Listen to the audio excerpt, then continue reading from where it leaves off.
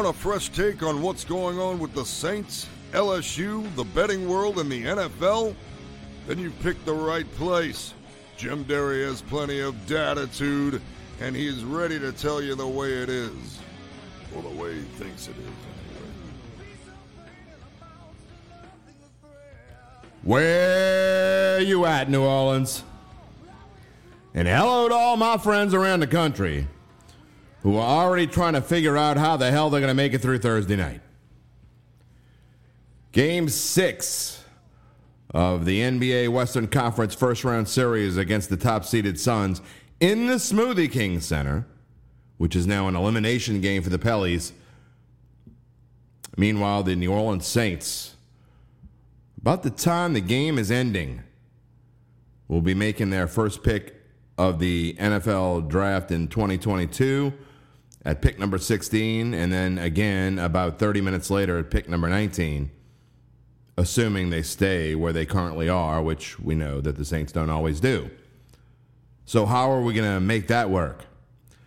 All coming up, things we're going to talk about in a crazy jam-packed Wednesday morning. Datitude, a special Datitude on a Wednesday, episode number 68, April the 27th, 2022. I am Jim Derry, sports betting writer at The Advocate, the Times-Picayune, and bet.nola.com.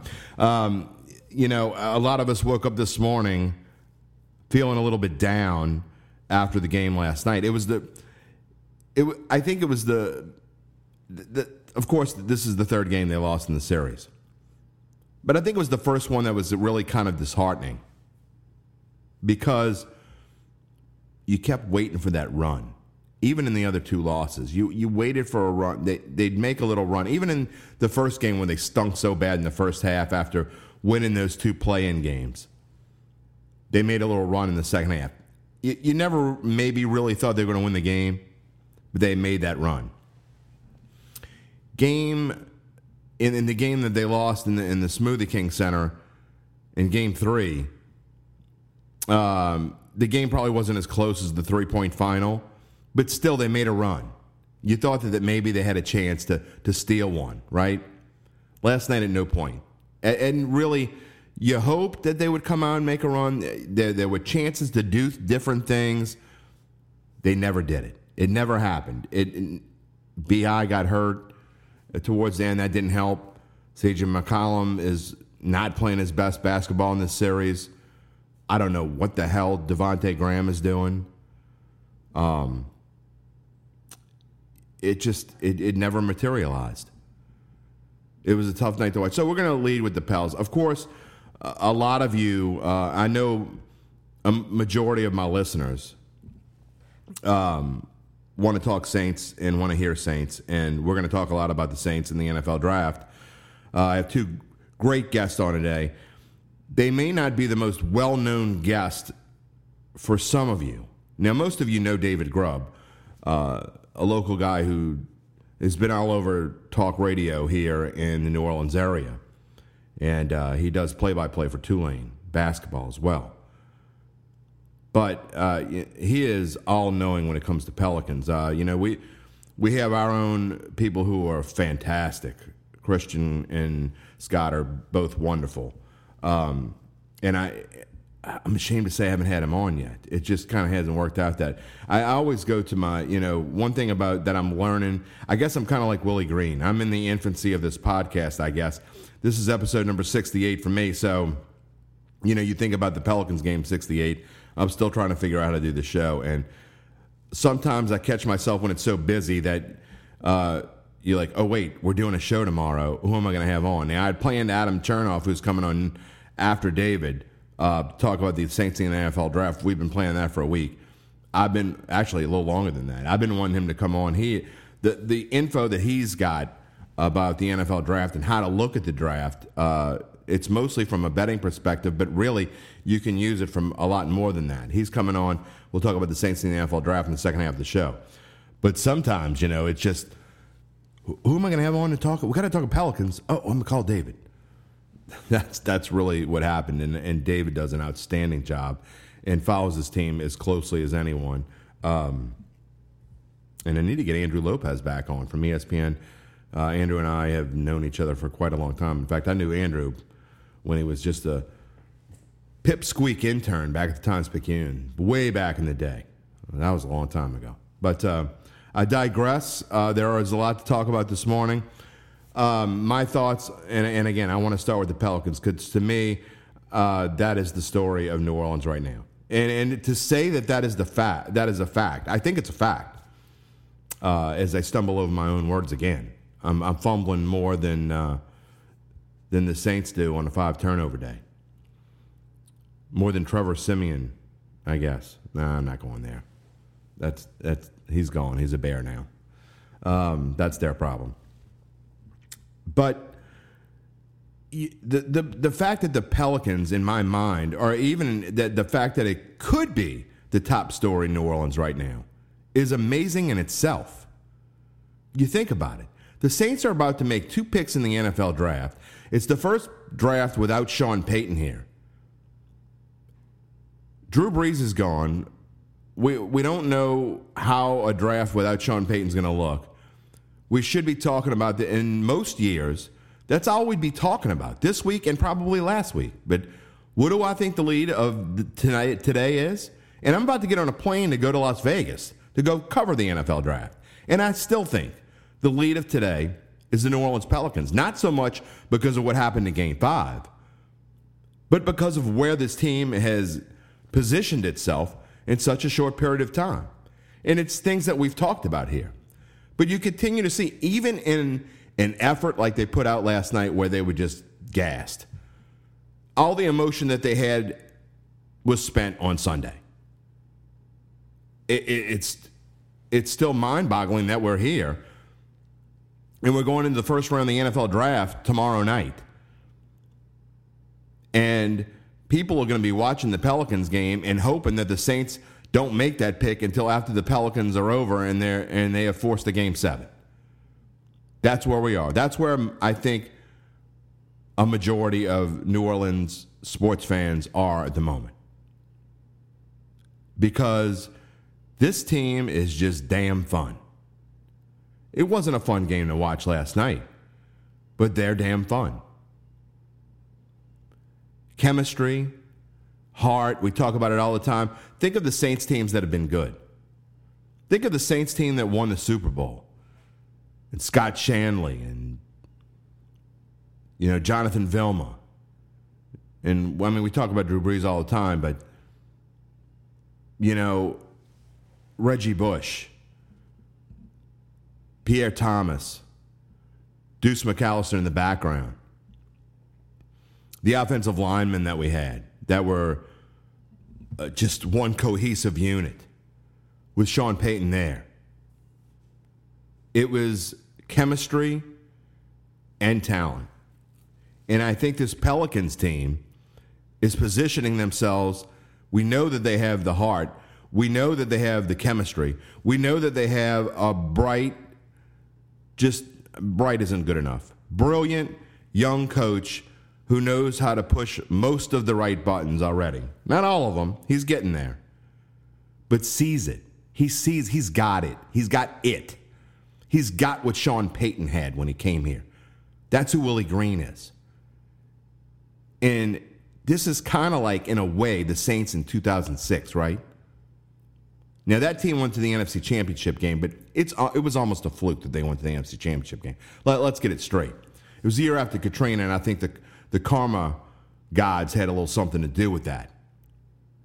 But this team is a lot like that 2006 Saints team, where they probably overachieved. The difference is that Saints team started well. This Pelicans team obviously did not. Had they gone, instead of going 3-16, had they started, 9-10, they'd be seeded differently and have a legitimate chance. Of course, then they'd probably be the 6th seed and they'd be playing Golden State, and it'd probably be worse. But you know what I'm talking about.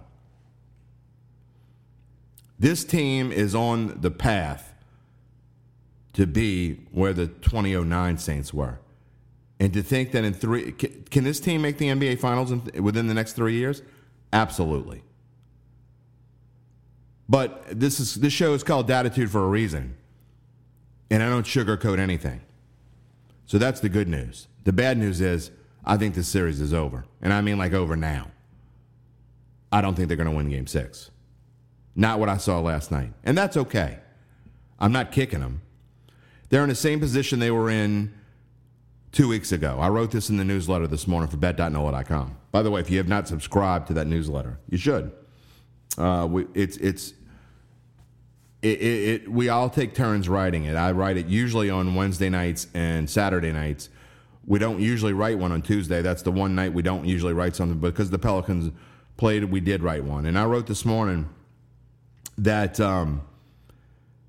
this team is in the same position it was in 2 weeks ago in the play-in tournament. And they shocked the world. And they won one at home. And then they won one on the road. And they had to come back on the road at the Clippers to do it. The difference is they were playing the Spurs and the Clippers last time. This time they're playing the defending Western Conference champion Phoenix Suns. And a veteran, somebody can be the different star every night kind of team. And this team looks tired. They gave everything they had Sunday, and they're tired. I hope I'm wrong. I want to be talking about this team for weeks to come.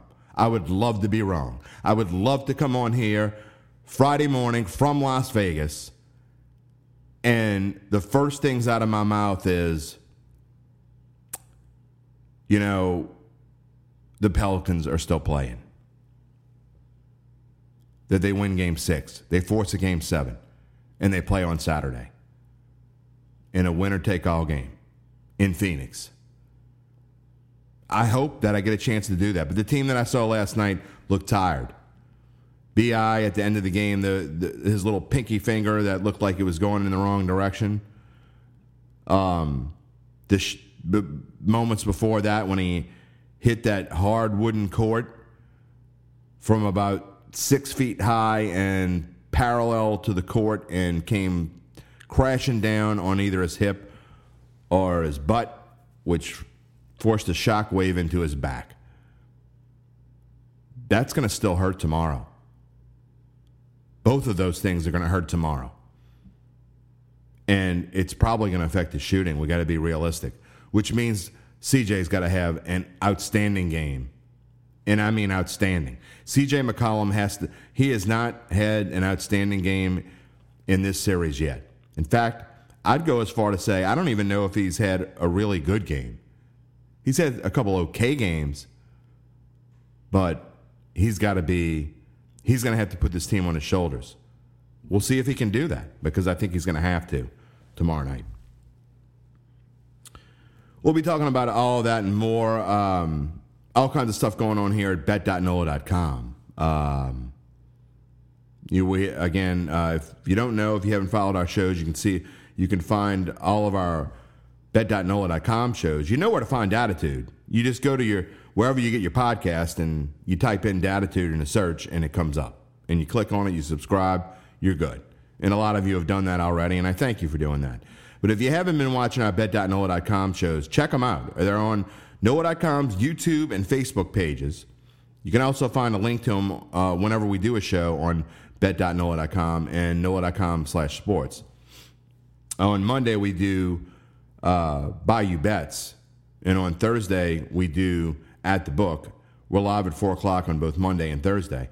And Zach Ewing and I, who's the sports betting director, he's been on the show a few times, we're both going to be live in Las Vegas.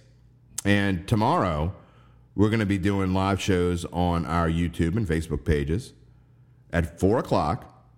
And then we're also going to come on again live later when the Saints are about to pick. And I really hope the Pelicans game is over by then. It's going to be tough to try to pay attention to what's going on. But we're going to come on around the time the Saints they're picking 16th and 19th as of now. And if that stays to be true, we will come on when the 15th pick is about to be made. And we will stay on the air live on our NOLA.com, YouTube, and Facebook pages from the 15th pick until after the Saints make their pick at 19. So Zach and I, and we're also going to try to get, we've tried to line up some big guests. I'm also going to try to get recordings for Datitude. I'll be live. Well, I guess I won't be live, but I will be. Our show Friday will be from Vegas. Datitude episode number 69 will be from Vegas. And I'm going to try to at least get audio from the two Saints first round picks. Also, we're trying to have some other guests on as well. And so before we get to our guest, Saints picks, what do we think right now? The Las Vegas odds makers think that the first Saints pick, at least favored, it's changed a little bit in the last couple days. But quarterback is up there either at number one or tied with wide receiver. Or right around there also is offensive lineman. I think the Saints are going O-line first. I've been asked this so many times over the last week what I think, and I'm thankful that people care what I think. So I think the Saints are going O-line first. I think their target is Trevor Penning, whether it turns out that he's still available, because, just a couple of weeks ago, it's projected he would go around the 26, 27 mark, and he's going up and up and up and up. Wouldn't be surprised at all if the Saints get a little nervous that a bunch of O-linemen go early. That's where I think if the Saints are going to trade up, I think that's what they would trade up for. Now, it's not sexy, and Saints fans might not want to hear it, but I think that's what happens. I think if they're going to trade up, it's going to be for an O-lineman.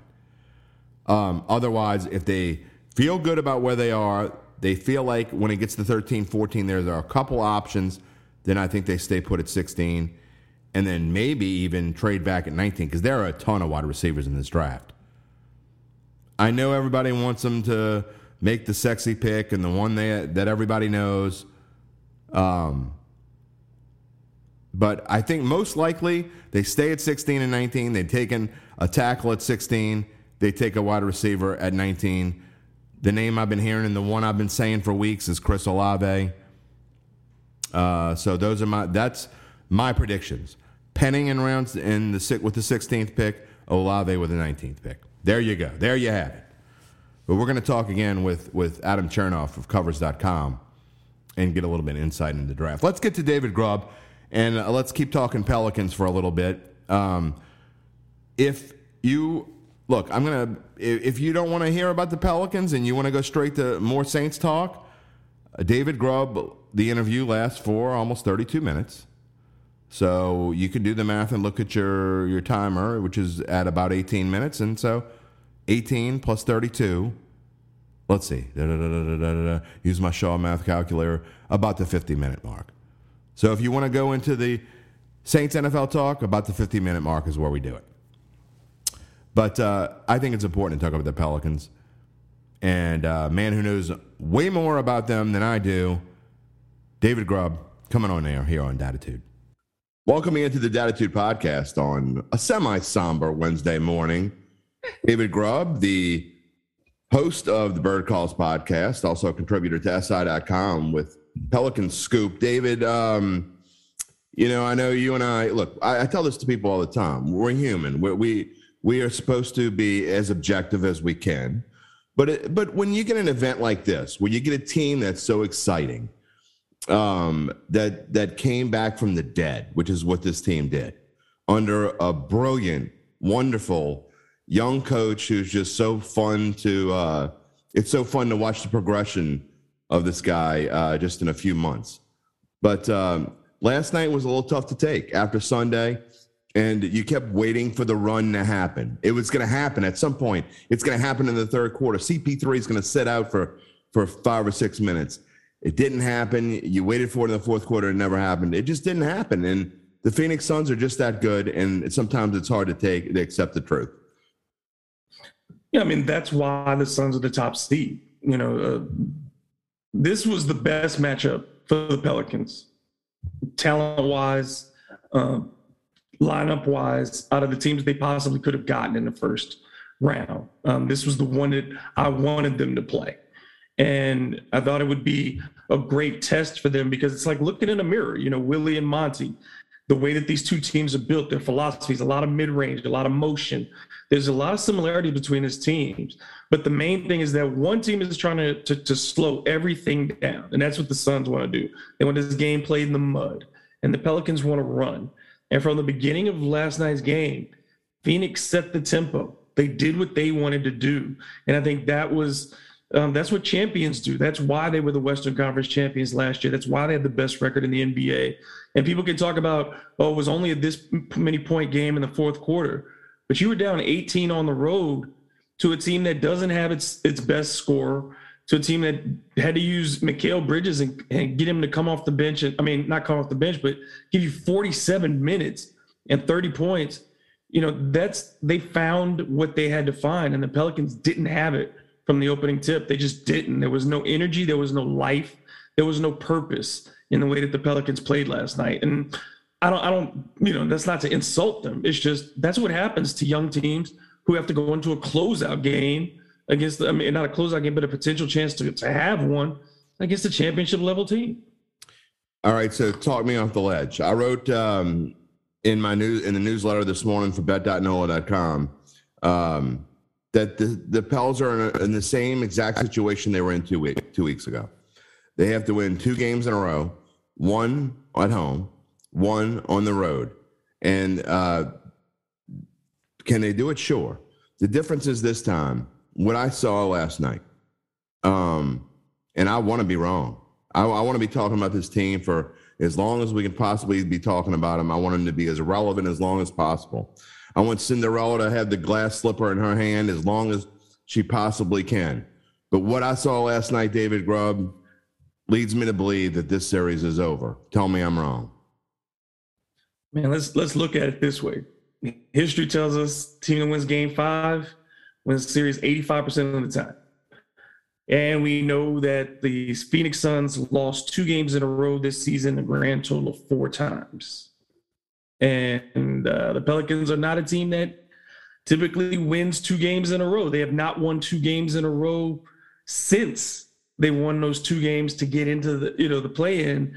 That's the last time they won 2 games in a row. So they're 7-6 this month. So what does that tell you? It's the odds of beating Phoenix twice, which you haven't done all year long, back-to-back games. You're going to do it now in back-to-back games, and one of those is in Phoenix, and that's a game 7 if you get there. I don't see it. I think they can push it to 7, but I just don't see them doing it. It's just too hard of a hill to climb. But again, from perspective-wise, like you said, from where they started to be in this situation, to have pushed the best team in the league as far as they have, they've learned what they wanted to learn about their team. You were supposed to talk me off the ledge. What am I supposed to say, man? I can't say things that aren't true. I mean, they have a puncher's chance, right? You give them a puncher's chance. They can win in game 6 at home. They can do that. That's possible. You go to game 7 and anything goes.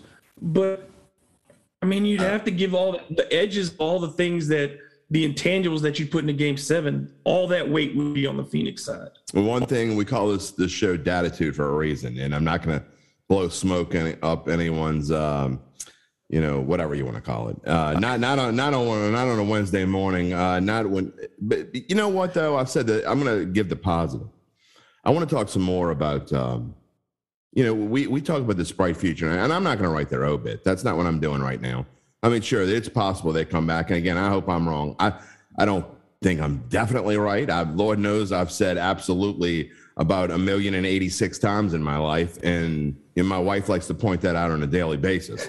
But this team, no matter what happens on Thursday night, and no matter what happens if they play on a Saturday night, it's just so god doggone refreshing to see a team like this come back that we saw on a graphic that's really only happened 4 times in NBA history from where they've come from to make it this far. And to see what the future holds and the attitude these guys have and the no quit and the chemistry that they've developed, because except in rare cases, a team, and you look at the Lakers, I mean, talent out the wazoo, right? This team doesn't have the talent the LA Lakers have, but they have heart. They have desire. They have a brotherhood, I think you could call it. And they have, again, one of the bright young coaches in this league. And the future is so exciting for this team. You got a guy like me who usually is getting into football mode now. The NFL draft is Thursday. I'm leaving on a plane in about 8 hours to go to Las Vegas. And I'm sitting here talking to you about the New Orleans Pelicans. That is damn exciting. I think that, for the first time in a long time, there's optimism about the team that's real. It's not that wait till next year type of optimism. It's an actual legit, you look at the roster, you look at the coaching staff, and you saw the development this year. And then you think about the fact that whether or not, it'd be great. It'd be great if Zion Williamson comes back to next year healthy and ready and committed and all those things. And you look at that and you say, man, you got a 50-plus win team there. You absolutely do. Without Zion Williamson, though, let's just say Zion isn't ready. And I don't presume anything with anybody until I see them on the court. Without them, if you figure they come back with a lottery pick next year and add that to this group and make a couple of more tweaks at the back end of the rotation, this is a 45, 50 win team. And you have to be excited about that. And then, like you said, all the other things, the way that they play. It's not just that they're a competitive team, it's how they compete and that you get to watch them and be entertained. And New Orleans needed an entertaining basketball team. And this team is that for all the right reasons. And I think that the prospects are bright for this team. And I think this is a great learning experience. They could have played in a series against a team where they wouldn't learn anything. They pick up a lot of bad habits. You look at that Minnesota-Memphis series. For sure. It's a bad habit series. I agree. But you look at what they're figuring out against Phoenix about the physicality, about the mental part of this game, about how in the playoffs you have to outthink people. You can't just be talented. So I think they've learned a lot of lessons over these 5 games so far. They got a chance for 2 more lessons to pick up if they can extend it.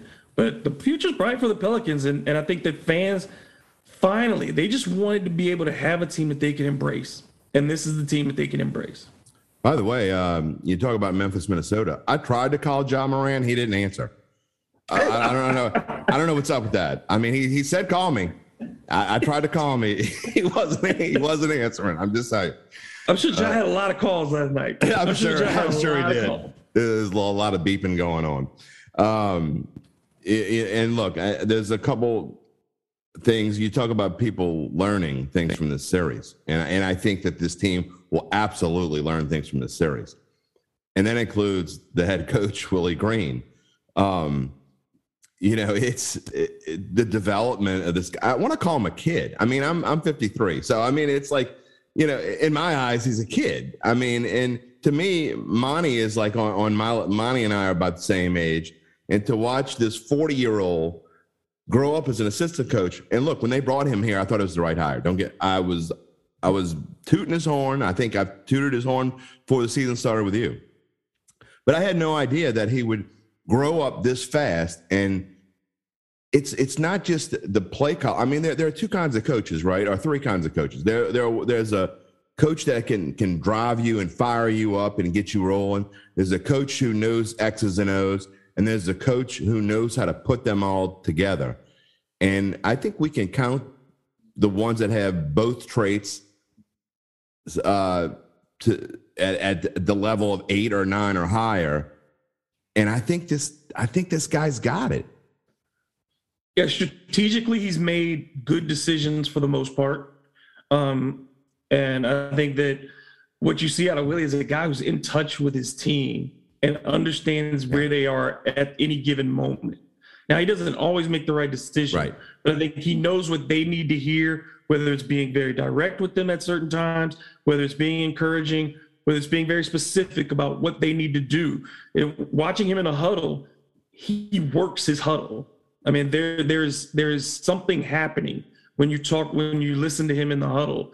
And I think that he has reached that team in a way that few coaches get the opportunity to do so. Now, next year, it'll be a completely different mix. And I think we have to remember that. Every group of players is brand new, and you've got to try to figure it out all over again.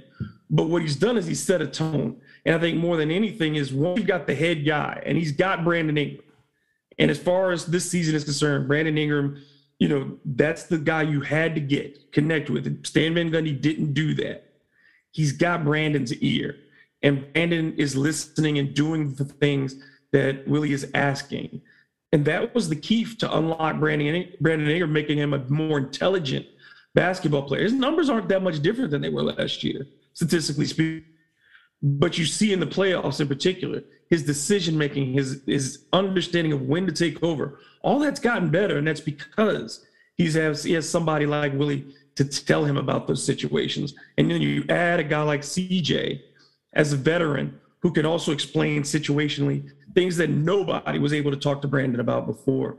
So I think the mix is so good. And then Willie has a staff of people who are great communicators. I mean, Teresa Witherspoon, Jaron Collins, everybody, Core Brewer. You see how much they've done in player development and in just getting in-game adjustments, keeping guys focused. It's a great job by that staff. How many coaches in the NBA could have recognized that Herb Jones was going to be a talent, first off, and then not only that, signed a guy like Jose Alvarado that no one wanted and turned him into a pesky pain in the ass for Chris Paul and just a guy that is, to me, has a legitimate chance to be in a starting lineup in the very near future. You look at what they did with these rookies. Trey Murphy has the highest. Trey Murphy, I didn't even mention Trey Murphy. Yeah, but Trey Murphy's got the highest plus minus any rookie in the playoffs right now. And then you look at Herb and his ability to defend at an all NBA level. I think Herb Jones is a generational type defender and could develop offensively into a 17-point per game player. I agree. And like you said, with Alvarado, the shot is there, the ability to penetrate. And then, of course, like you talked about, the ability to pick up a guy like Chris Paul, 94 feet, and make him feel you. A 5'9" dude who's just out there harassing people. It's Did you notice, Dave? Did you notice last night? I didn't notice this in the first 4 games, but Chris Paul was looking over his shoulder last night. He did not look over his shoulder in the first 4 games. He was looking over his shoulder last night. When he caught the ball, he looked both like he was crossing the street. Like, you're not getting me again, kid. And but he still you get the 8 count. You still get the things that you saw. They kept making Chris turn. And that was just what you want to do. You want to make him forced to decide where to go when he brings the ball up the court. And they made him work. But the unfortunate thing was they didn't make him work to score. They made him work to bring up the ball up the floor. But when he needed to get baskets, he got to where he wanted to get. And the Pelicans just didn't have any resistance for most of the night, particularly inside. They gave up everything around the rim. Yeah, that was bothersome. There's so much good, and I tell people, just enjoy this. They're not supposed to be here. They're playing like they belong. And if somebody would have told you that a month ago that you'd be looking at a game 6 against the best team in the NBA at home, you'd have taken it, right? I got to be honest. If you had told me 10 days ago that I was going to be looking at a game 6, I would have been okay, because I didn't think it was going to happen. I got to be honest. I thought they would win a game. I said that I thought they would win a game, but I didn't think they would win 2, and they have a chance to win 3. And hey, you can't ask for more than that. You talk about Willie Green's. We talk about his, growing up before our eyes, and I think he can learn a lot from last night. The negative side of things, and I don't want to get on the kid too much. I know. There's no player on this team that's not invested heart and soul. Right. But you see, and most of the time I want to dismiss social media like I dismiss the flu or the COVID or whatever it is. I want to dismiss it because I just roll my eyes about 90% of the time. But the one time that I agree with social media in the last couple of weeks is I don't quite get why Willie seems to think he's forced. I know he wants to turn him into a great player, and I know that what he's trying to do, I get it, okay? But this is not the time. Devontae Graham is just not doing what we need him to do. And I just think those minutes would be better served with Jose Alvarado. But then again, maybe Coach Green is looking at the bigger picture more than I am. What do you think when you see a number 4 going in there and just not having the game that we need him to have? Devontae's just not giving you enough. To be polite about it, it's just he's not giving you enough. His shooting, he had one game where he shot the ball pretty well and hit 3 straight threes. But at the end of that stretch, Pelicans, the lead was no bigger, because he gave up those points on the defensive end. And that's the problem, is that whatever he gives you offensively right now is inconsistent. Right. But defensively, game in and game out, he's giving up points. He's allowing the other team to get into scoring positions.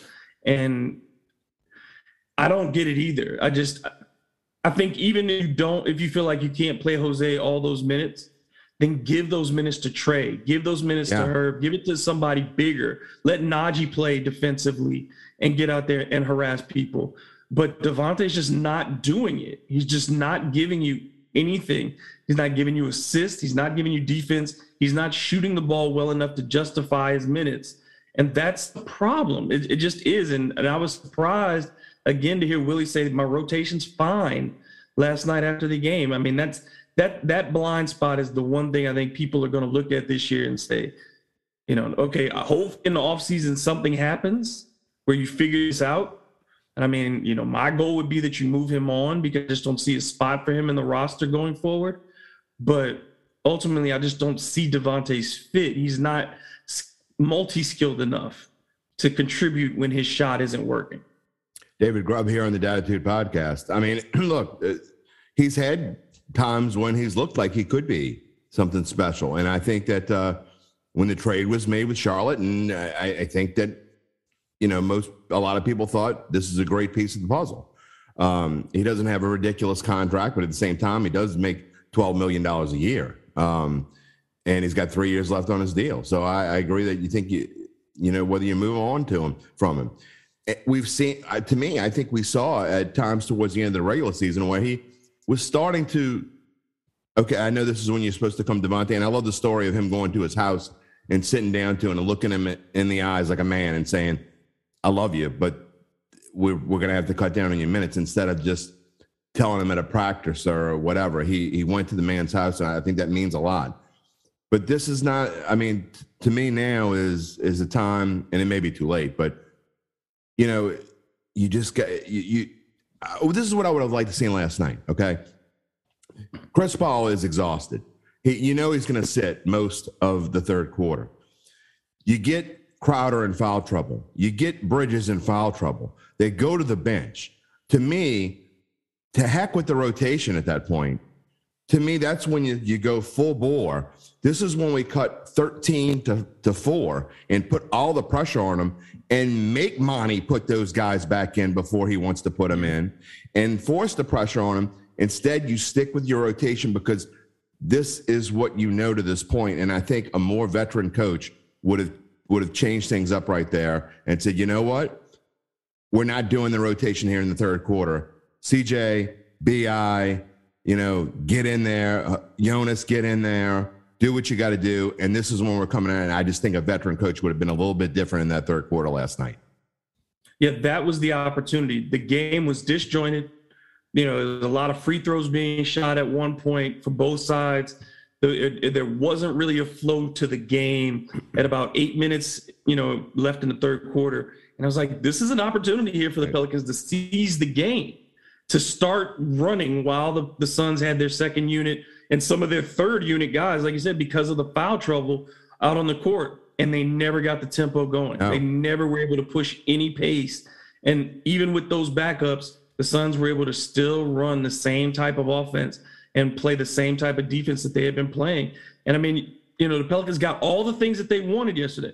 The whistle was in their favor for the most part. They got more free throw attempts, but they missed a bunch of free throws that they needed to make. So that's not on the refs. You can't blame them for that. You had opportunity to turn the ball over too many times. And then CJ, again, he has not shot well in this series, and he did not shoot well again in Game 5. He has to make shots at some point. He was 7 for 19. 7 for 22. Yeah, 7 for 22. B.I. was 7 for 19. That's right. So then you get him at 7 for 22.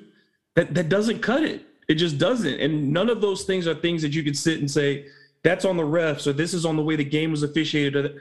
Well, your star players didn't play like star players. There was a lot of isolation basketball offensively, a lot of dribbling, which the Pelicans, that never works out for them. And they were a disjointed and just didn't have any energy last night. They did not like they were, and I don't say that they weren't ready to play. They just didn't have the energy to compete at the level that they're accustomed to.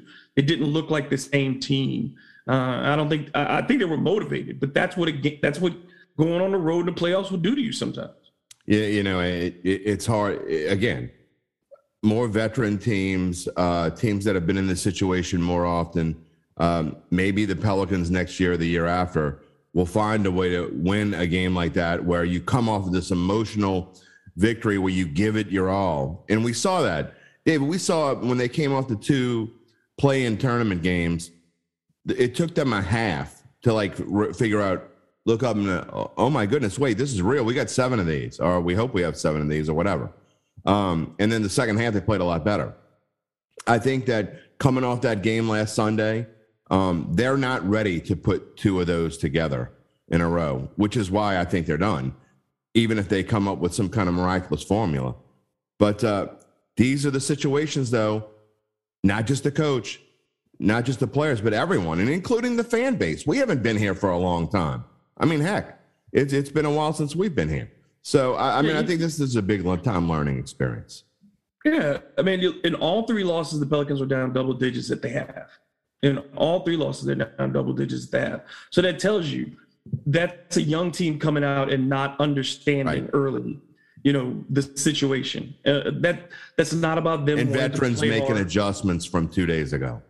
And then they figure it out. Then they start to figure it out. But they said it. Willie said it last night. We can't keep digging these holes for ourselves and trying to come out of them. Not against a team this good. And so that's the key. You look early, and in each of the losses, you saw something early that you didn't like. Last night in the first quarter, Suns getting dunks, layups. They had more points in the paint or in the free throw line than the Pelicans had total points in the first quarter. That was the tone right there. That set the tone right there. And I think that we've seen that in the losses. The first quarter has not looked good. And so we'll see really quickly on Thursday. Really quickly, we'll know if the Pelicans are in it or not. And every single 50-50 ball went their way. I'm not exaggerating. I'm not being a homer. Every single 50-50 ball last night went this. Every bounce off the rim, every clank off the backboard, every tip ball except for one, I think, seemed to go their way. And you just got to roll with the punches. And it's tough not to get frustrated. I'm getting frustrated standing in front of my television. So I know they're getting frustrated. Yeah. But they could have, if they had done certain things better themselves. Again, that's what ultimately you have to come back and say, take the refs out of it, take situations out of it. You don't shoot 7 for 22 from your best, 14 for 41 from your 2 best players. You can't do that. You can't give up points in the paint. You can't miss free throws. You can't have turnovers at critical times. All those things are things that you can fix. And I think that's where fans need to remember too is it's not about the Suns at this point. It's about the Pelicans and what are they going to be able to do. They've got to get better. And we'll see if they can. I think they can push it to 7. I think they can. I think they'll have the legs to do it.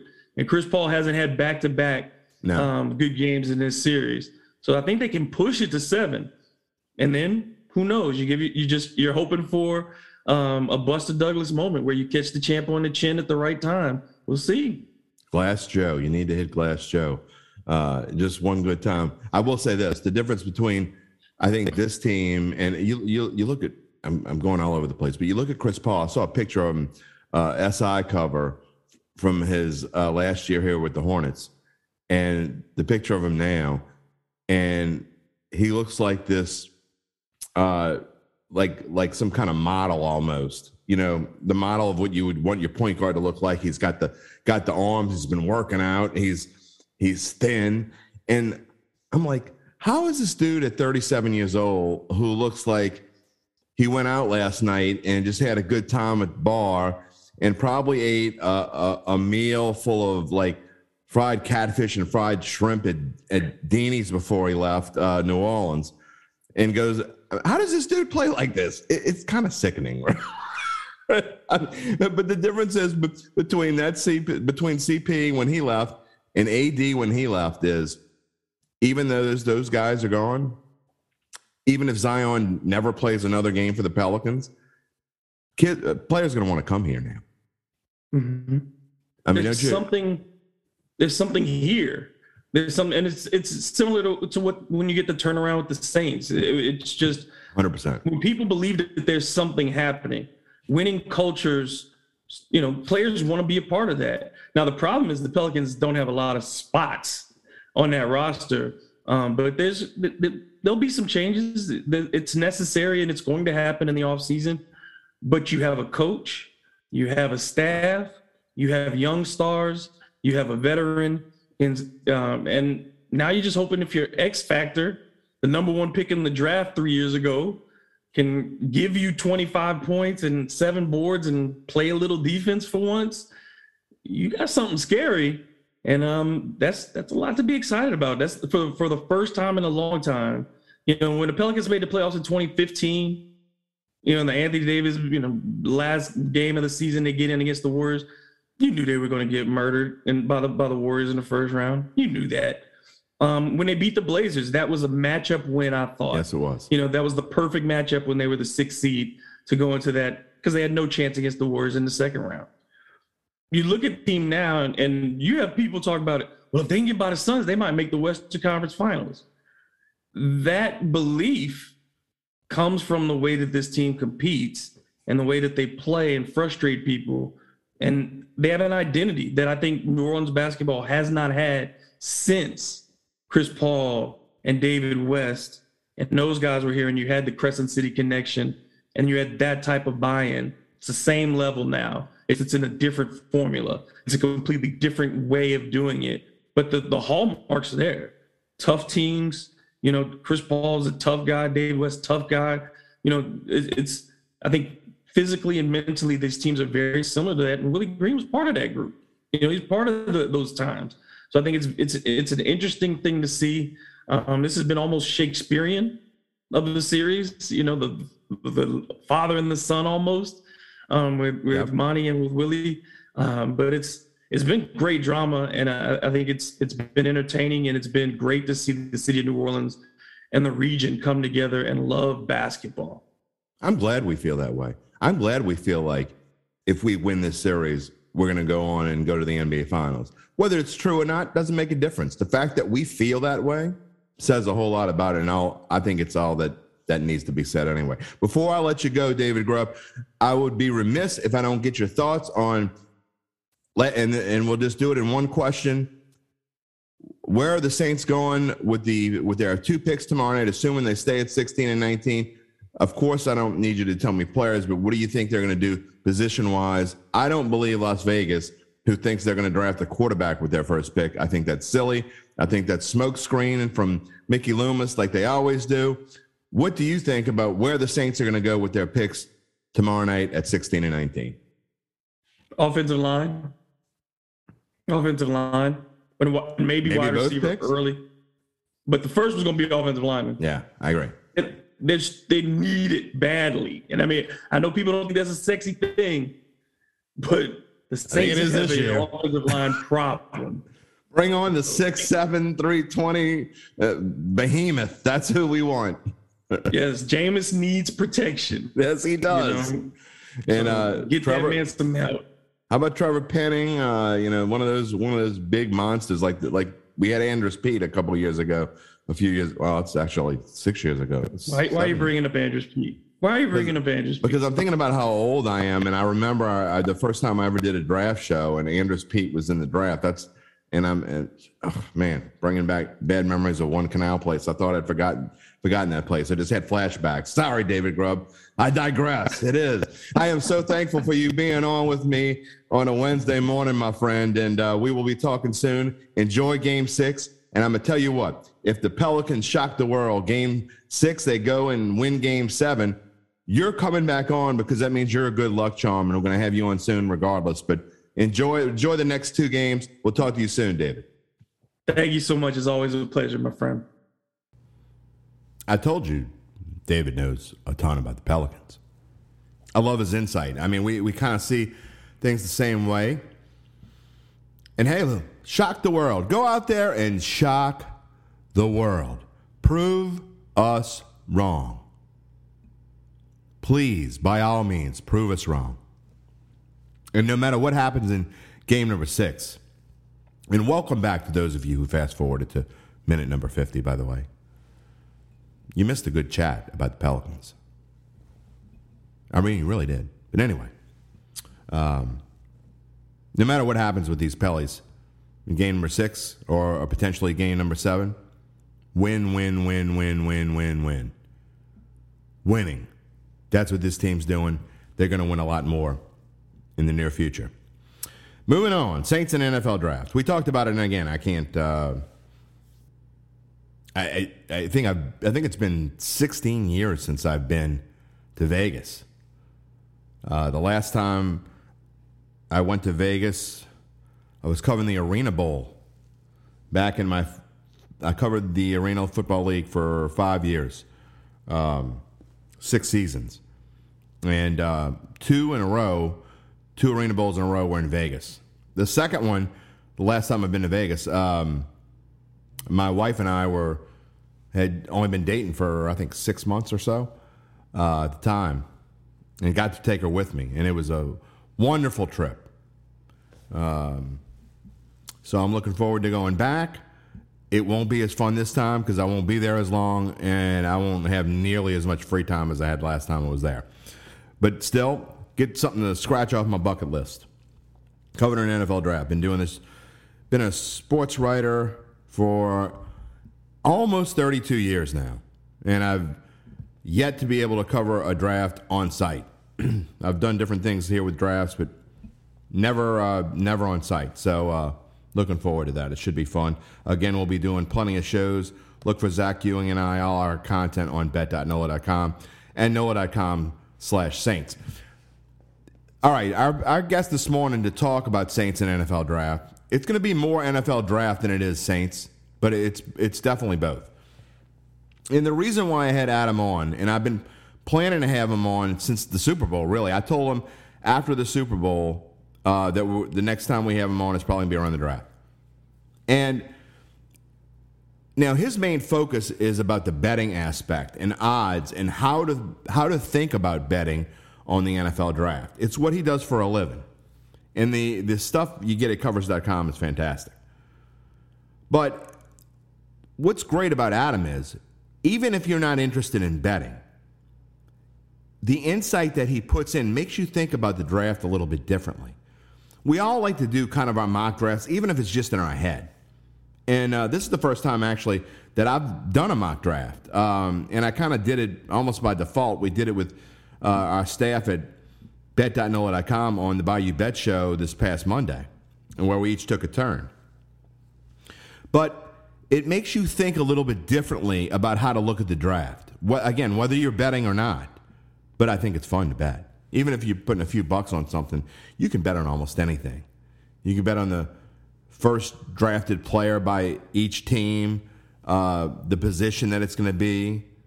You can bet who you think the first player picked in the draft is. You can bet over under on when you think a certain player is going to be picked. I mean, I know just on Caesars, which, by the way, is the official odds partner of bet.nola.com, you can go on and there are like 40 players listed, and you could bet over under on when you think they're going to be drafted. You could put 10, 20 bucks on each one if you want, and, just have fun with it. Make your mock draft, make money. If you're right. Even 60% of the time, you'll make money. It's fun. But really, if you're not interested in the betting aspect, he makes you think about it a little different way. He's got insight that I haven't heard from anyone else. It's unique. And we like to be unique on this show and have datitude. Adam may not have a ton of datitude, but I'll fill in that part when needed. Let's hear him. Welcoming into the Datitude Podcast on a Wednesday morning, Adam Chernoff of Covers.com, who is an NFL expert and has been researching the draft for quite a while now. Adam, how's it going up there in Canada? Everything is going in every direction, and I am starting to lose track of what is up and what is down. But we're almost at the draft, 48 hours to go. I got a feeling you're a little bit like me. We work from home, I guess, most of the time. I'm guessing you do the same. Yep. And so, I don't know if you feel like I do, but when it comes to a time when we're like super busy, I tell my wife is sells food for a distributor, and she's running around the city doing this, doing that. She comes home, talks about how tired she is. I said, I feel like a caged animal sometimes. And that's how I feel. I mean, I see you in your room, and I'm guessing that's where you work a lot of the time. Do you feel like that sometimes? Especially during the season. I always say that it's people, how many hours a week do you work? And I'm like, well, during the season, physically, I'm probably working the usual, but mentally it just sticks with you long after the day is done. So it just never ends when it comes to football. Sometimes we don't ever see the sun, even though I get, luckily enough, my office for now, we're about Windows are amazing to look out of. They are. And my wife's about to make me move out we're setting up an office in the garage, and then I'll never see the sun again. It'll be okay.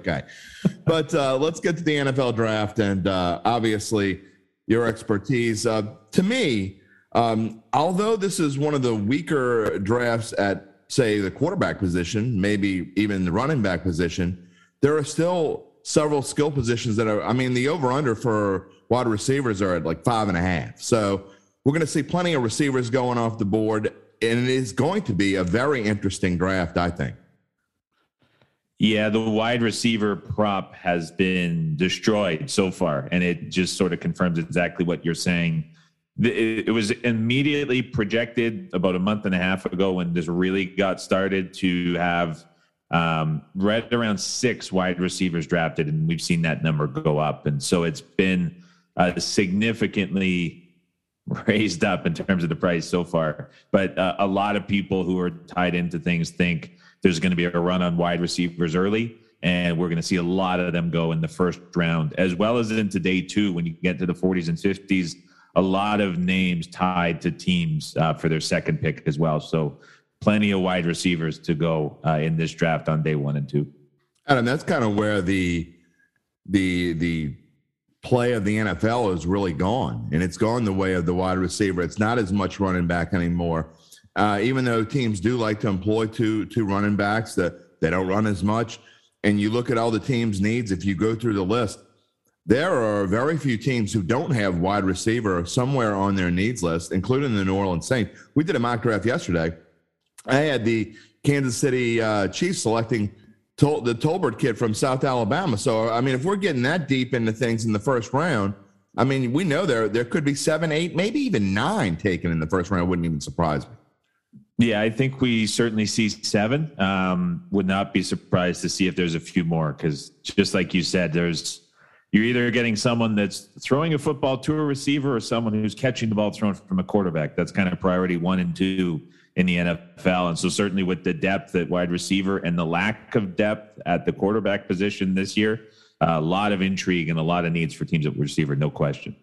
Before we get to some of your props, I want to talk about the New Orleans Saints and what you see there. With the trade they made with the Philadelphia Eagles last month, it's an interesting situation. They drafted 16, they drafted 19. There are 2 clear, obvious needs for this team, and it's offensive tackle, more specifically left tackle, although they could move their right tackle to left tackle, and then wide receiver, like we talked about.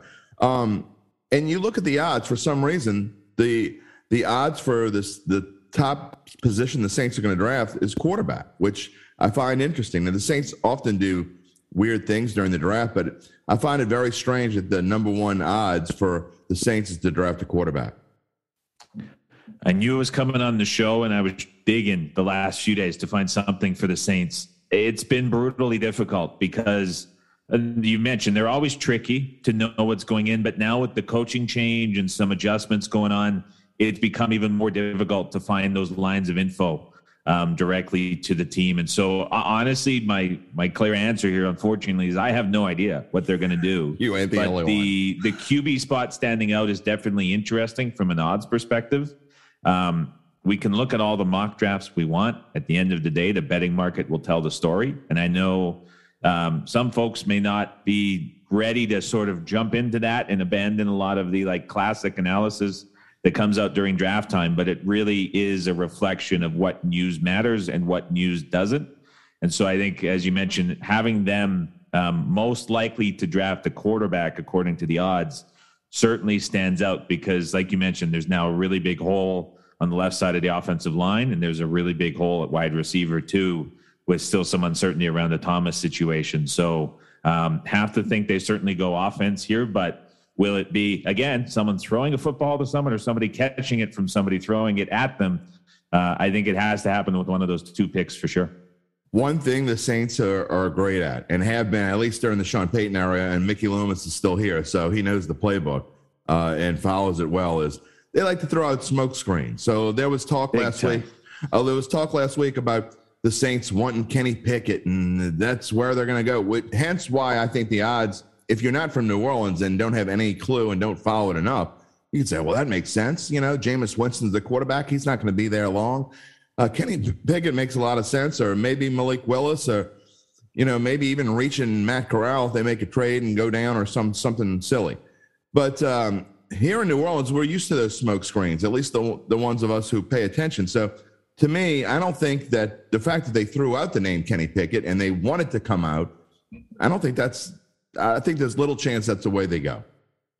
It seems unlikely, and I don't have nearly the insight from the team perspective. But I will say that just from a very in tune and sharp betting side, there's a lot of people that think that Pickett is going to slide pretty deep in this first round. And just a lot of the quarterback class in general, I think, is really being overblown. And so we're seeing a lot of intrigue in like under on quarterbacks drafted in the first round. Some of the positions these guys are ultimately going to be drafted in are increasing, meaning they're going to be drafted later. So I think there's a really good chance he's there, but I'm not sure if that's the one they ultimately move on.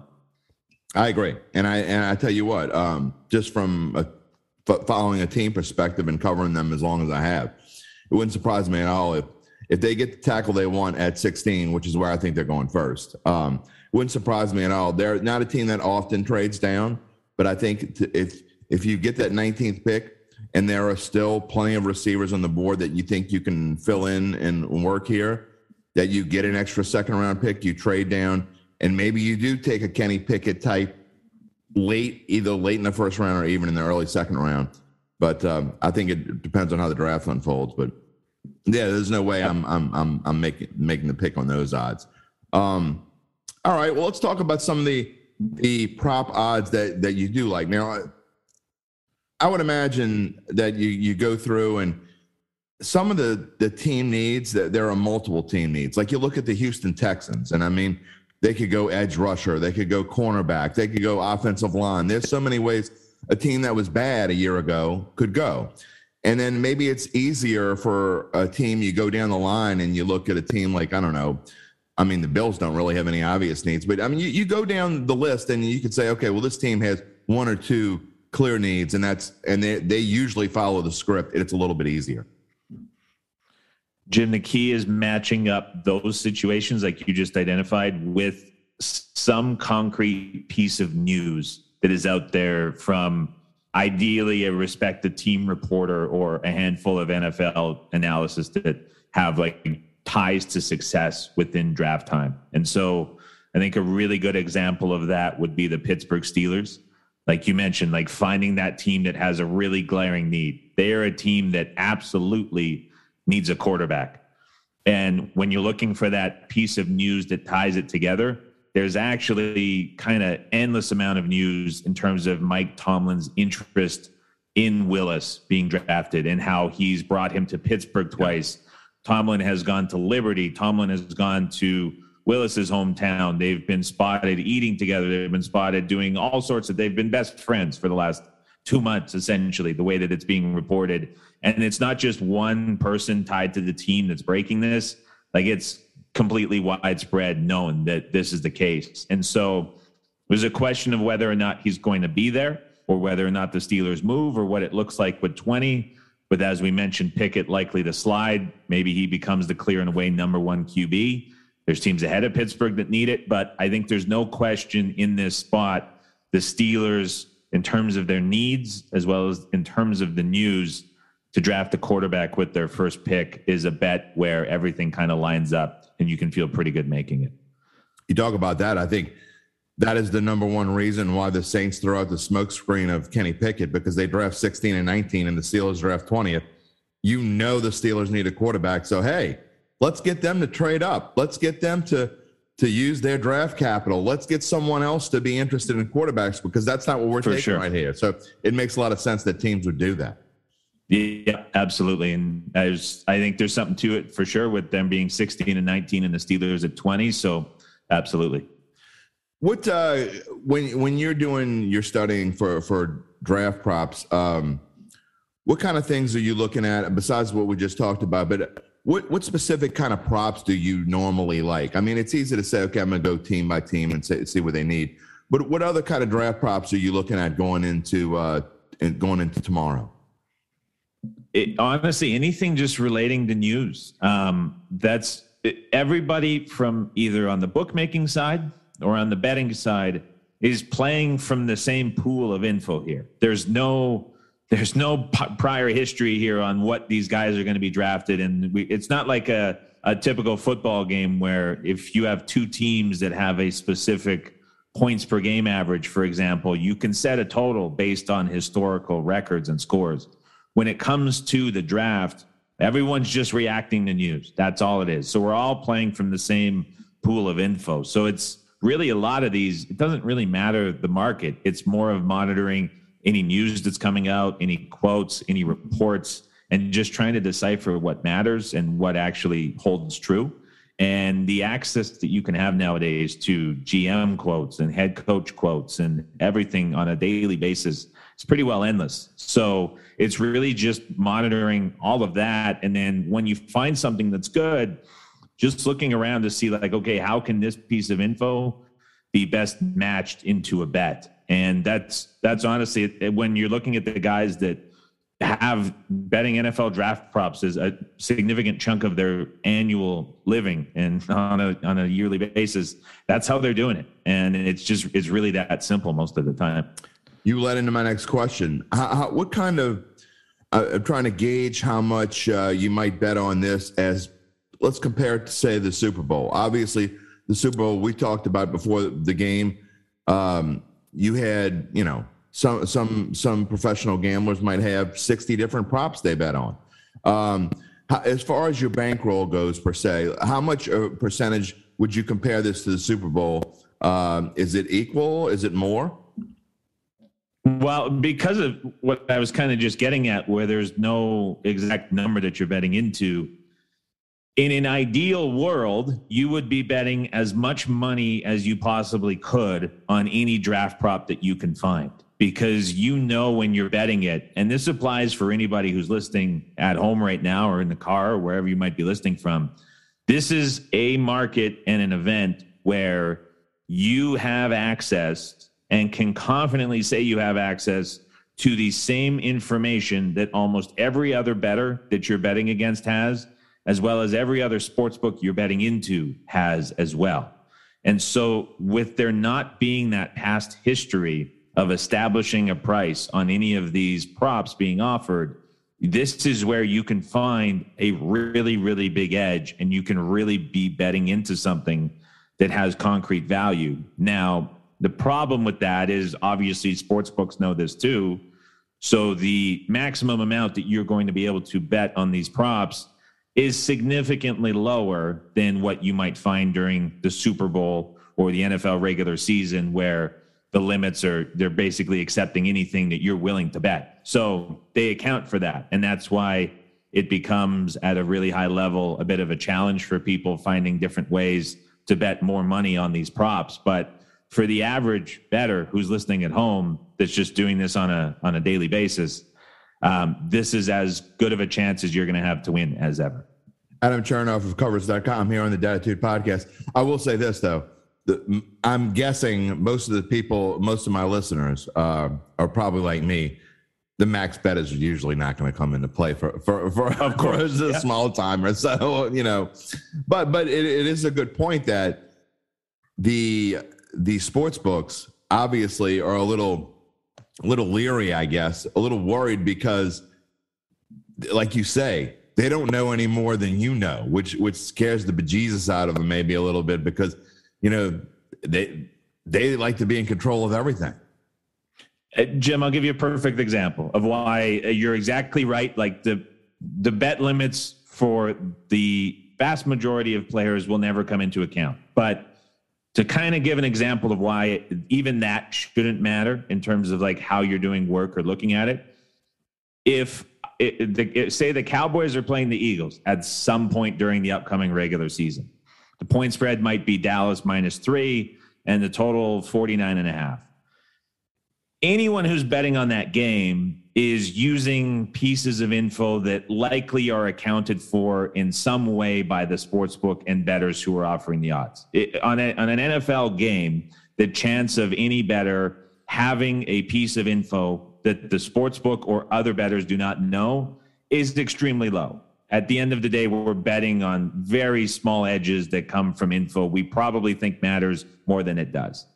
On the other hand, with this draft, if somebody picks up their phone right now and goes onto Twitter and goes into the advanced search and does an exact search for Jerry Jones quotes, it will not take very long to find multiple references of where he has gone out of his way when asked over the last 6 weeks to say that he is drafting an offensive lineman, unless it's a situation where it's Lamb or Parsons falling to him like in years past.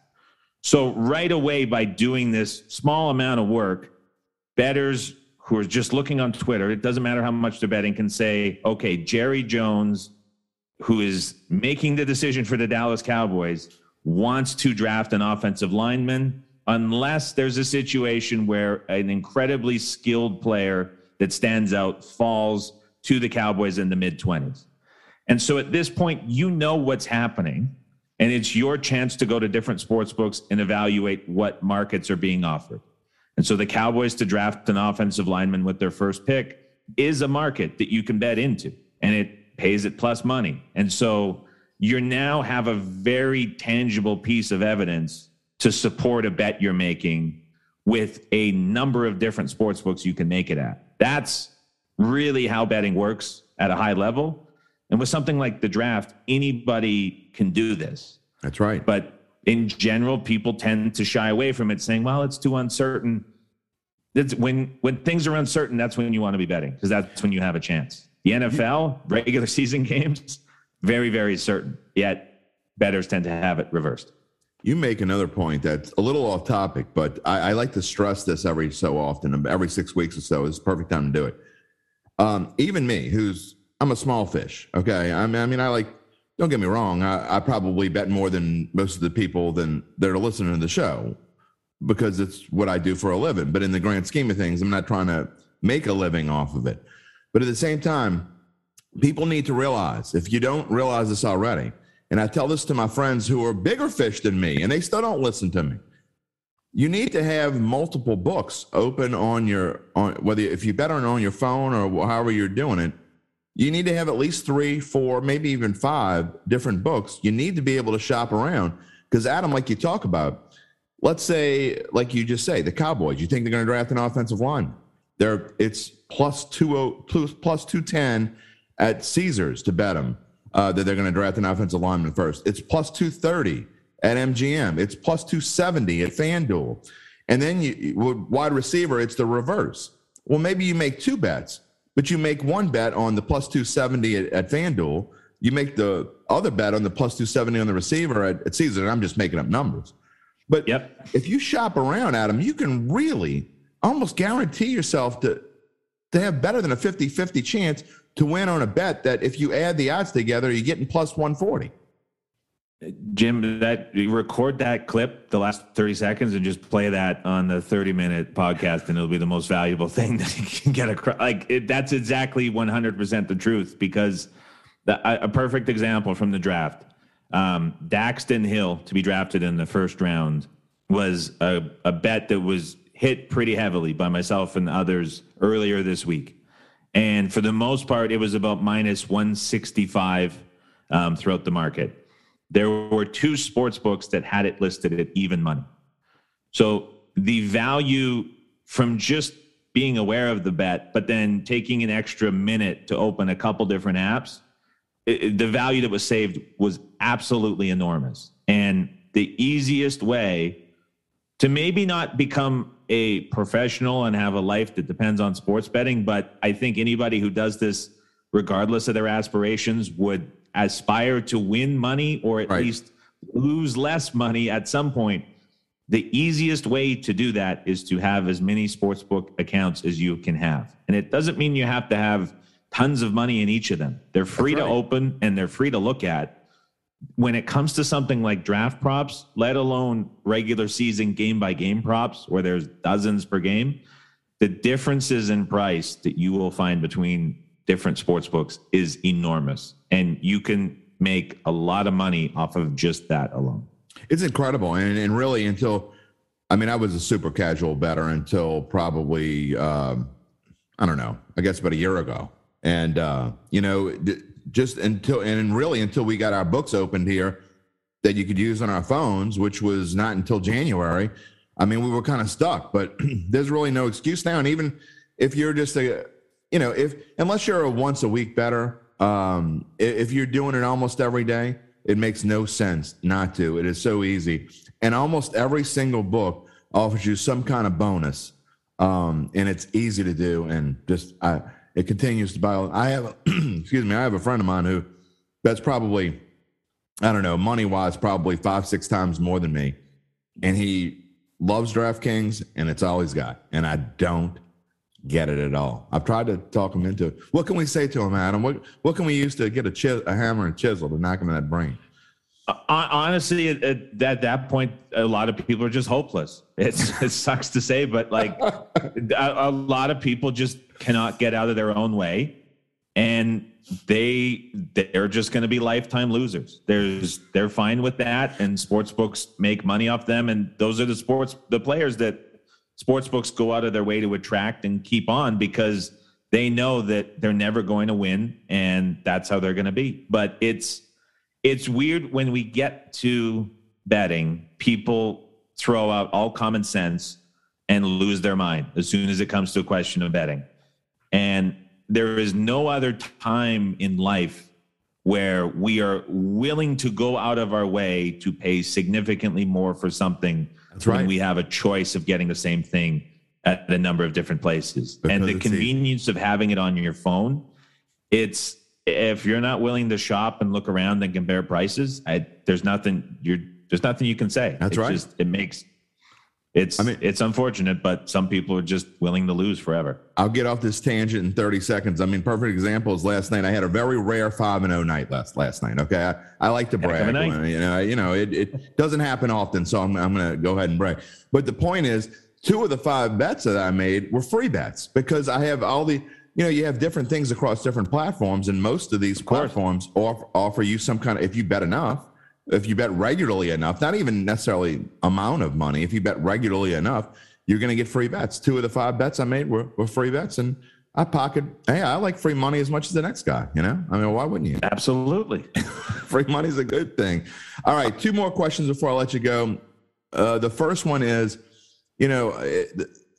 oftentimes, at least at this point, as we sit the day before the draft, is you look at who's going to go number 1. And it's normally, last year, Trevor Lawrence, it was like, minus 1,500 or something silly like that, which honestly, I wouldn't say there's normally value in minus 1,500, but last year I would have told you, go ahead and put 1,500 down on Trevor Lawrence. He's going to be the number 1 pick.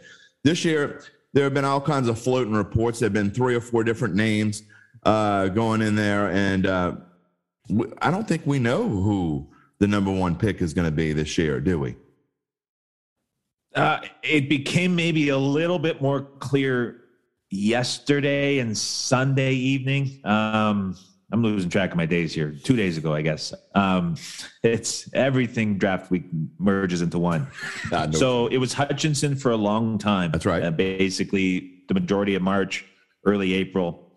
Sunday evening, Trayvon Walker he flipped into the first spot, and it was backed by some pretty significant money supporting it. And so that kind of tipped the market upside down. Walker's now a pretty heavy favorite. more so than Hutchinson ever was. And so this close to the draft, I'd say that's pretty enlightening of things to come, so to speak, on Thursday night. But like you said, it's very different from years past where there is no number one. Since draft odds opened 9 months ago, and that was just this specific market, who will be the first drafted pick, there have been 9 different players favored, and that's more than any other draft prop year in history. So that kind of illustrates what we're dealing with at the very top end here. Is that a prop you'll be playing? No, it is not. Not one I didn't think so. I've taken at any time. I figured that it wouldn't be. I actually lied. I'm going to slip a 1B in there. You Sure.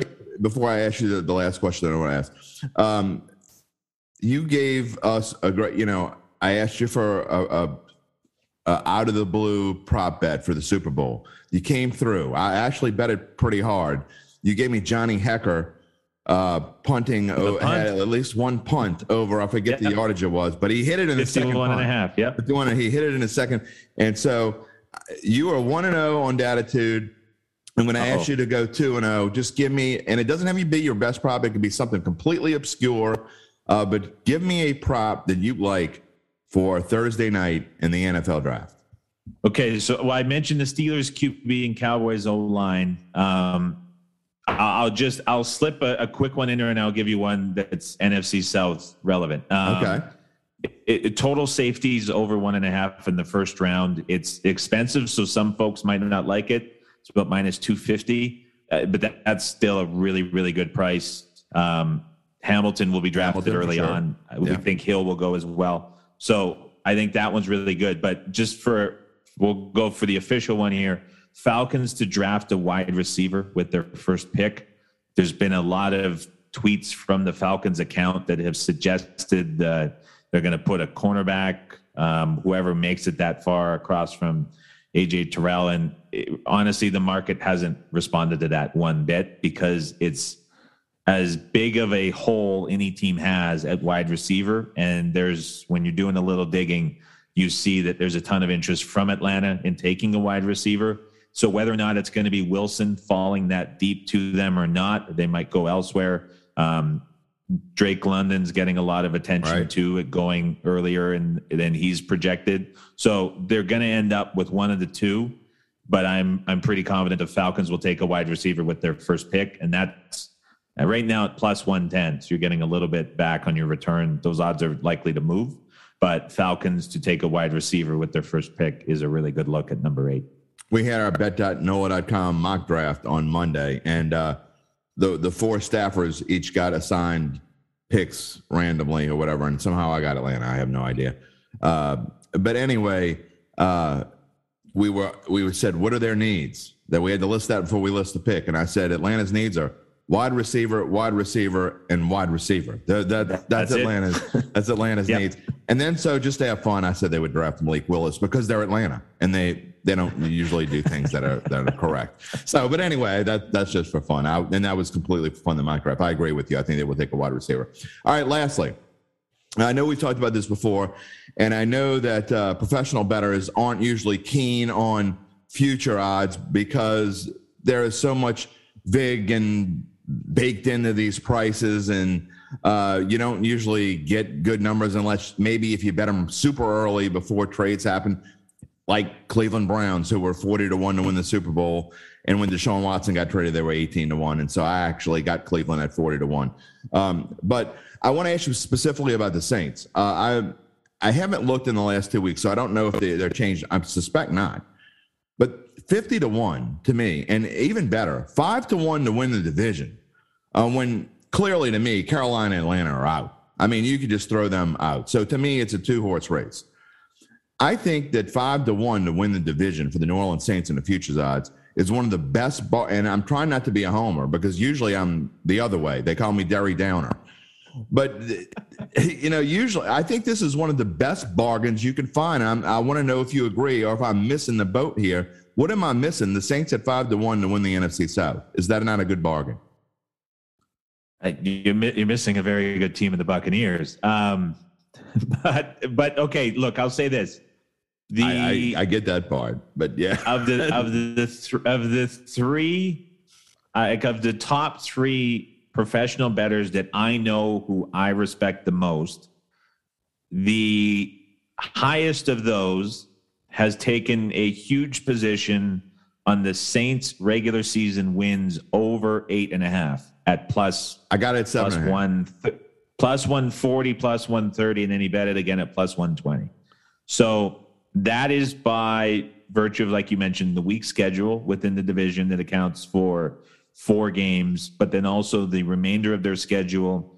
The way that you do it is you have power rankings and you just have each team equating to a point spread against an average team. So if you lay out everything in the league and you see the Saints and their schedule of who they're going to face, never mind the order, you're getting close to 10 wins with the Saints just from a win probability standard. I'm getting math heavy, but the point is that they're priced like an average team, but it's an average team price with a well above average roster outside of QB and wide receiver. And QB, you can maybe even argue they're close to average. So obviously a lot to come from the draft and then into the regular season, but I think they can definitely be better than their win total suggests.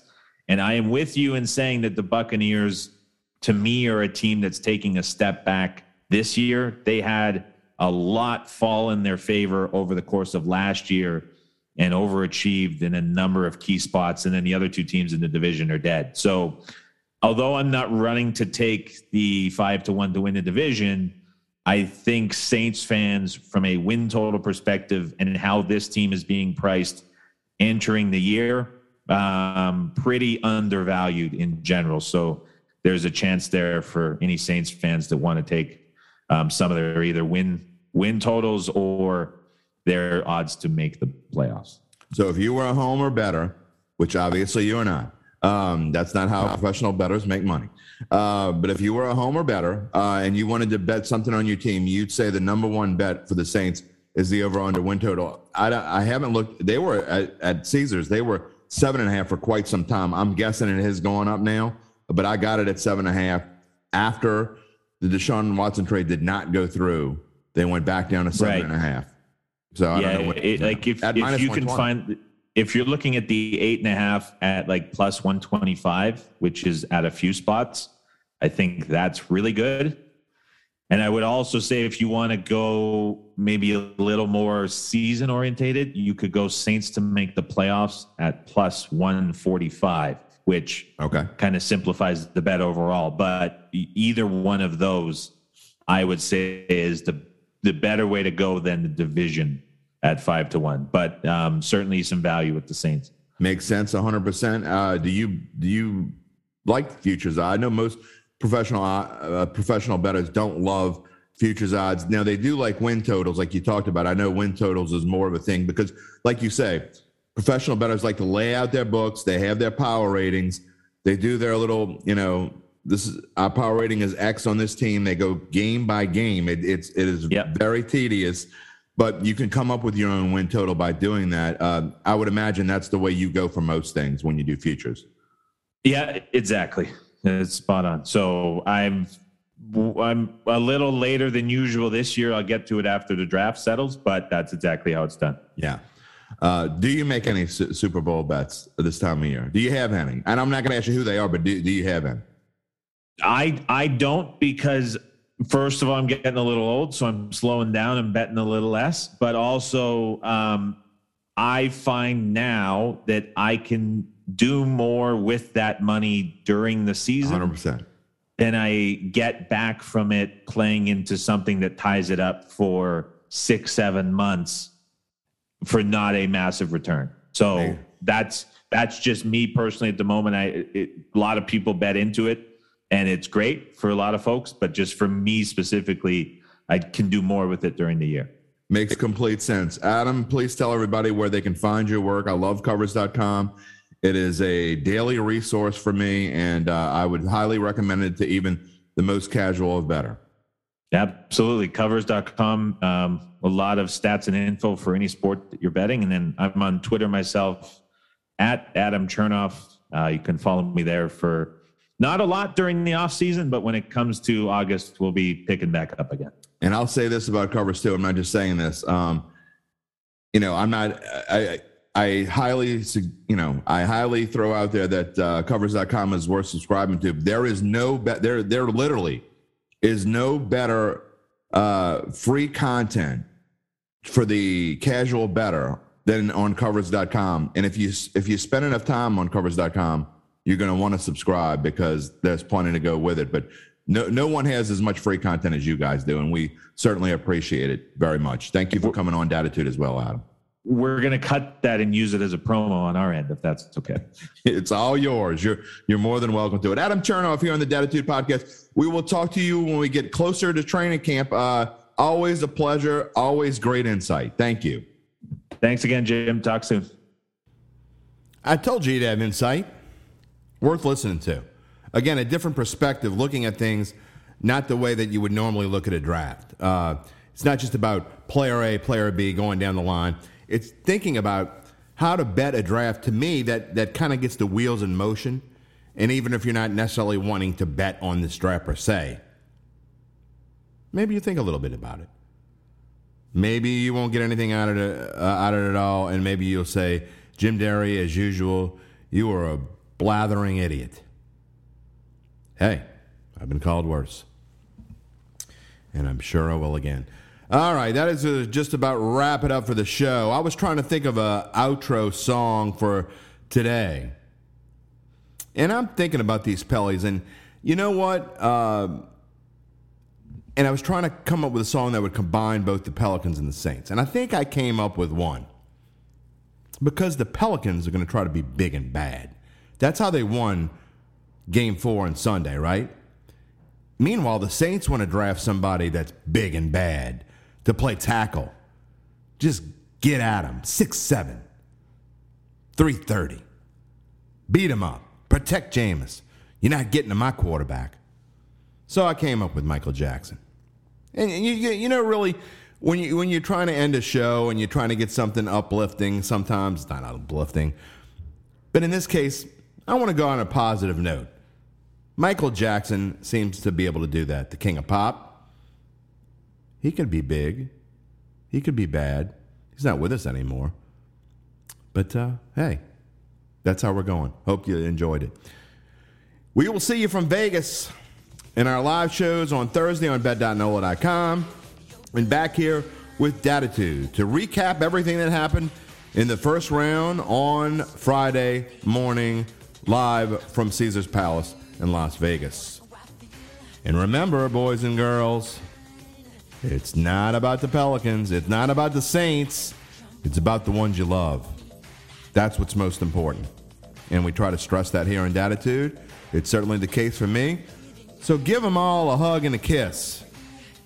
And then sit your butt down in that chair for about, 4 or 5 hours. I think they'll understand. Tomorrow's going to be a big day. We will see you on Friday. Peace and love, my friends.